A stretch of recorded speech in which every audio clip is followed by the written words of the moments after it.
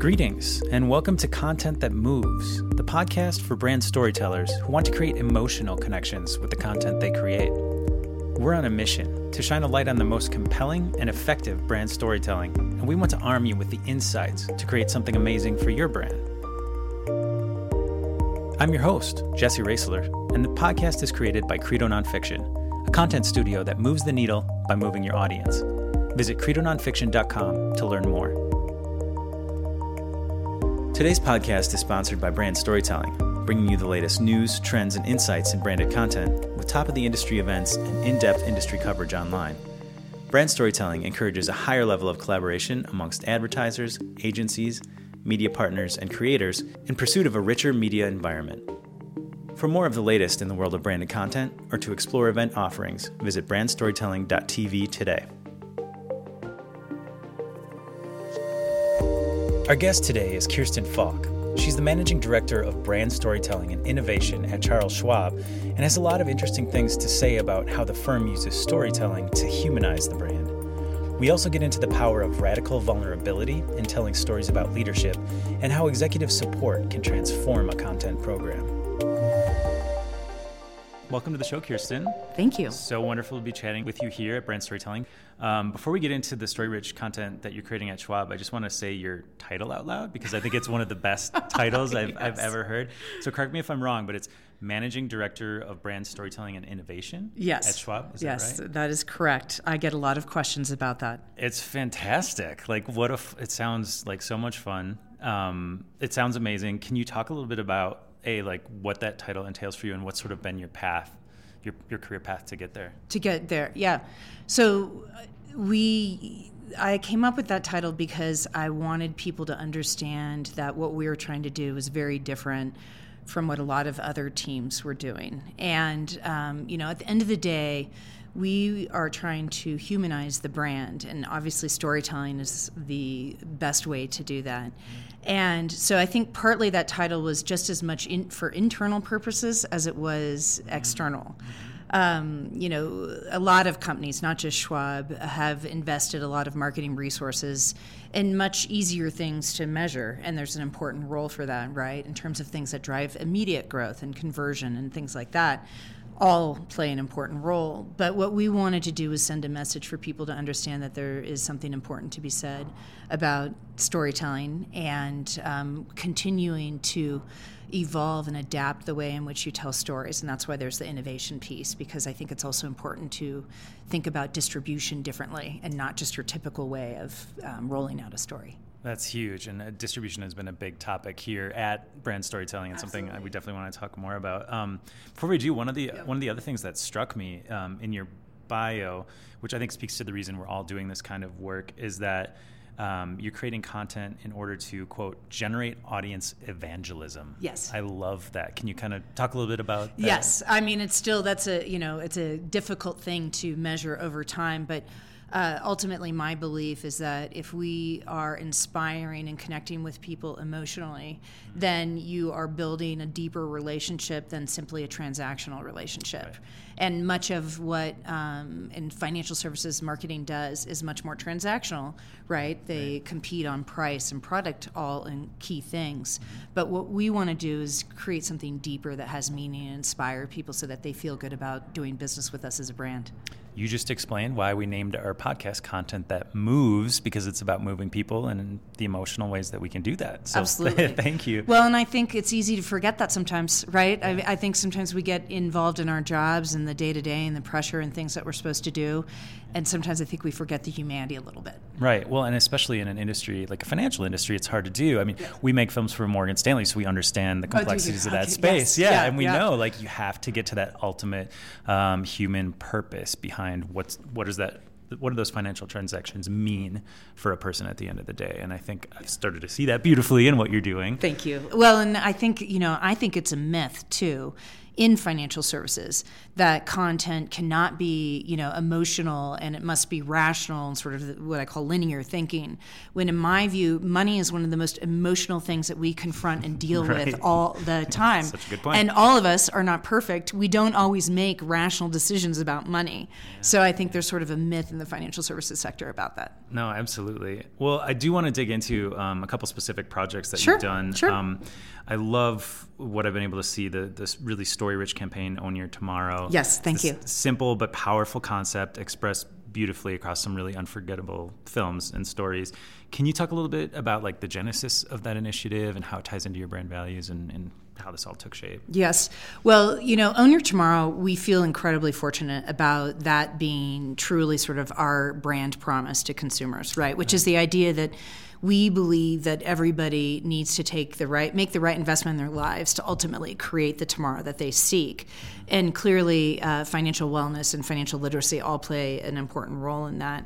What I wanted to do was sort of blow up the idea of Own Your Tomorrow and not have it just apply to finances, but to people's lives, and sort of understanding that it's hard. Like, there's a lot that goes on that makes it hard for you to realize your potential. Yeah. And so what we did with sort of the Own Your Tomorrow storytelling was the goal was to inspire people and show sort of these different moments in time where people had an opportunity to dig into their resilience and sacrifice and sort of do something. And so that's kind of what we sort of call this ownership moment that we seek in our storytelling, where people had this moment that they actually leaned in versus sort of avoiding it. And it's applicable to kind of how you can approach your finances. Yeah, because it's such a wide variety of stories in that campaign, but there is that very consistent through line, especially how you say it that way. Yeah, and that was, honestly, I think there were some people definitely internally who wondered why some of these stories were happening, right? That's the kind of stuff that you get. But I take a narrative approach. So to me, video, the longer form content, is kind of our foundation. But then what we do is create an ecosystem of content that's reflective of the platform that it's going to show up on and is reiterating a brand, value that we want to talk about, whether it's resilience or. So you see the longer form content, and then we also do a ton of, whether it's 6-second video on YouTube or content on Twitter or Facebook or Instagram. We're helping sort of remind people of these stories. Sure. And I'm curious, with those films in particular, sort of what was your distribution approach? Was that built in from the beginning? And then how are you measuring what you're doing with that? So everything I do I build in a multi-channel distribution approach. And we have an audience that we are very focused on. And we know where they are, and we know what they do, and all the things that marketers know. And so this content is reflective of their aspirations and sort of motivations, and we show up in the places that they are, right? And so I always build in working with the directors or creators, the idea that this will show up in a lot of different places. Sure. So we, at the end of the day, the first thing you have to do is create a good story. Mm-hmm. And in my belief, if you've created a good story that's brand relevant, which is really the next filter, then it's easy to have that be distributed across a lot of different places in different formats, right? So. Sure. And with that as an example, like, I know you have it on your site. Yes. Where else were you pushing this out to? So again, it just each film is a little bit different. One of the things that we try and do is kind of look at the tribe. So, for example, fishermen or boaters with That's the first one I watched. Yeah, did you? Yeah. Which is an amazing story, right? Yeah. He's out there treading water, it's incredible. So we'll put a link to this film in this podcast, but just really quickly, there was a man who was fishing, right? Yeah. Went overboard. His boat was still in gear. Yes. His boat drove away. Yeah. Some bad decisions occurred, but yes. But it's a classic story, which is we wanted to lean into the resilience of that and sort of but anyway, so we looked at, where do these tribes exist, and then how can we create content more specific to them and that resonates with them. And so then whether it's, there's multiple channels now, multiple places to distribute. We clearly, YouTube and Facebook and Twitter, some of the bigger platforms. Social platforms are we kind certainly, of big. Okay. That's where we show up for sure. Cool.